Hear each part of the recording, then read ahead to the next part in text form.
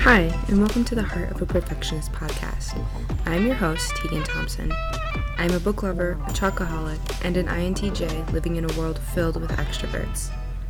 I made this podcast to share my experiences and struggles as an introverted perfectionist, and to bring the inner workings of an introvert's mind to introverts and extroverts alike. So grab a cup of tea and get comfortable. It's time to unmute. Hello everyone, and welcome to another episode of the Heart of a Perfectionist podcast. So I wasn't feeling that great yesterday, and I decided not to record an episode. That's why it's getting released today on a Sunday instead of Saturday.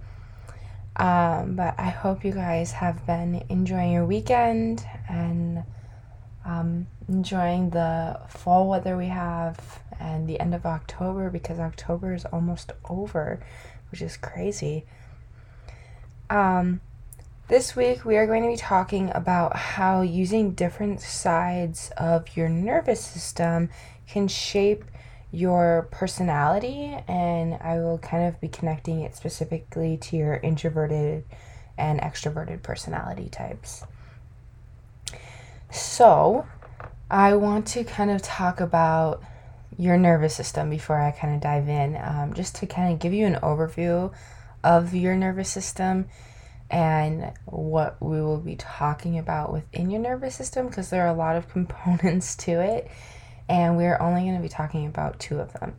So if you think of your nervous system as kind of a large umbrella, underneath it you have two large subcategories. One is your central nervous system, and that includes your brain and your spinal cord. And that's like the very most central part of your nervous system, and where a lot of processing and stuff occurs. And then you have your peripheral nervous system, and your peripheral nervous system is pretty much everything outside of that. So it's all your nerves that reach out through your arms and your legs to your hands and your feet and everything. So we're going to be looking at underneath your peripheral nervous system. You have your somatic nervous system, and you have your autonomic nervous system. And we will be looking at your autonomic nervous system. And so your autonomic nervous system is broken up into two sides. There's two branches underneath that. And that's your sympathetic and your parasympathetic nervous system. So your sympathetic nervous system stimulates your fight or flight response, which I'm sure you've heard of. It's kind of what tells you, do I want to stay engaged in this situation, or do I want to leave? And it will increase your heart rate and your rate of respiration by releasing epinephrine and norepinephrine. It will also inhibit your low priority functions, such as your digestion and stuff like that. Essentially, your sympathetic nervous system is kind of telling your body to go, go, go. You kind of make decisions quickly. And so, yeah. And then your parasympathetic nervous system stimulates your rest and digest response. And it's kind of going to do the exact opposite of what your sympathetic nervous system does. So it's going to decrease your heart rate and decrease your rate of respiration. And it's going to increase your low priority functioning. So you're going to have an increase in your digestion. You're going to have increase in your hunger signals and your metabolism and stuff like that. So both of these branches are under your autonomic nervous system. And what that means is that they are determined unconsciously. You personally have no control over which side is used. Your body just kind of chooses a response mechanism based on the environment you are in. So you might be in one situation and it might activate your sympathetic nervous system, maybe because you're stressed or overwhelmed or something, and so your body might be like, hey, we need to leave. And that's going to be like flight, and your heart rate's going to increase, right? With stress, a lot of the time your heart rate increases, and your breathing increases, and that's why people who are chronically stressed don't eat as much, because their hunger signal and their digestion is decreased. So yeah, that's kind of just a brief overview of the nervous system, and I know that's kind of a lot. It might help to look at a diagram if that was really confusing. I know a diagram breaks it down really easy and helps you understand it a lot better. So neither of your autonomic nerve systems are better than the other, right? It's not better to have your sympathetic nervous system activated or your parasympathetic nervous system activated. They're just kind of different ways of experiencing your world, right? In one situation, you're kind of going to be active, kind of like let's do something, right? And the other one, you're kind of just going to be like calm and relaxed and stuff. In fact, everyone uses both of them. It just kind of depends on the situation you're in for you personally on when which one is used.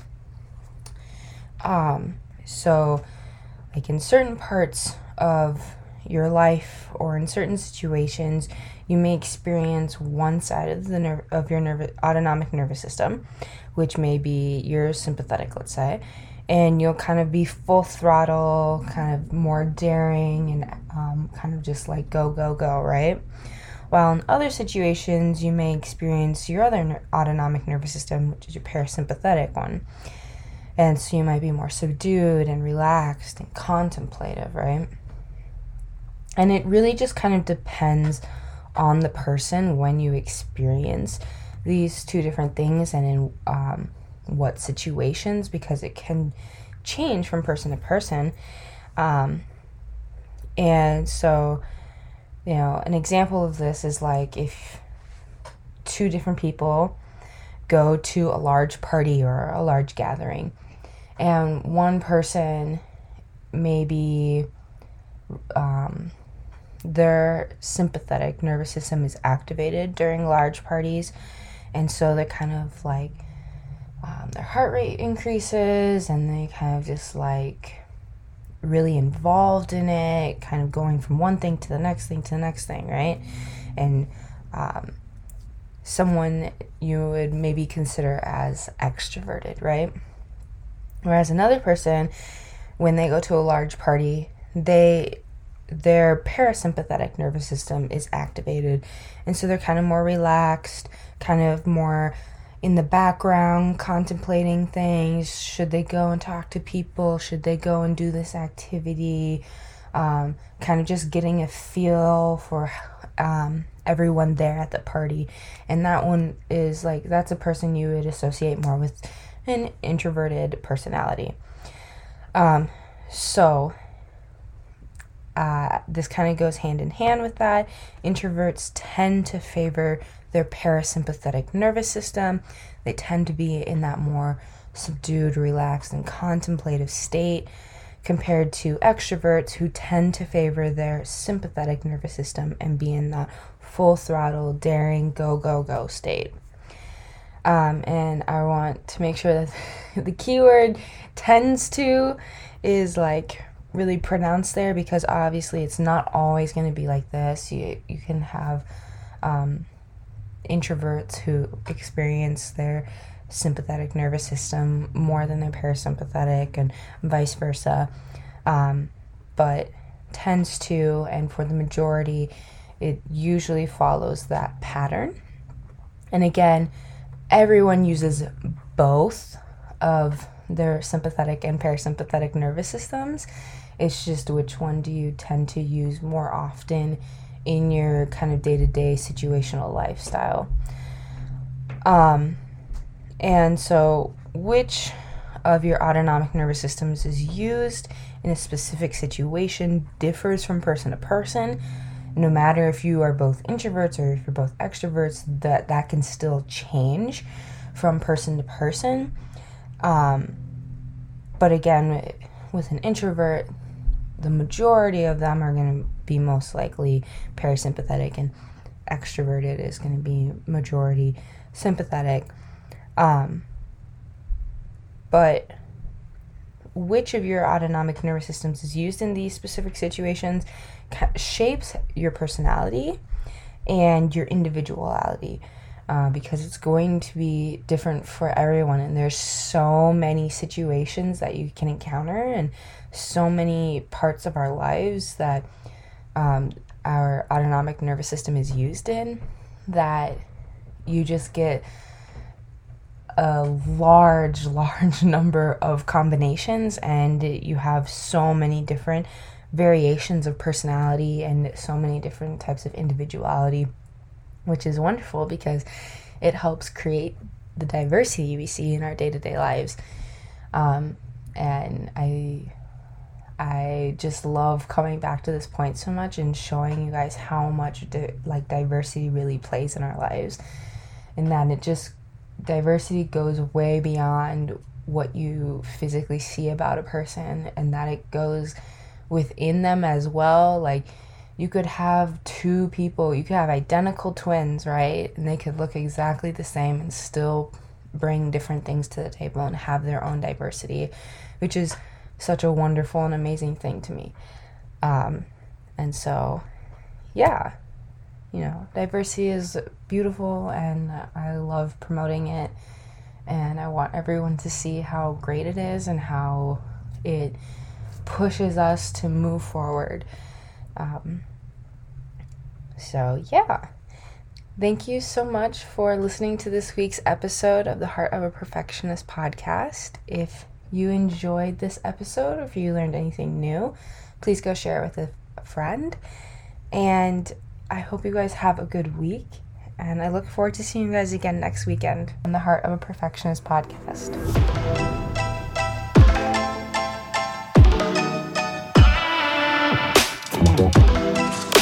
Come on.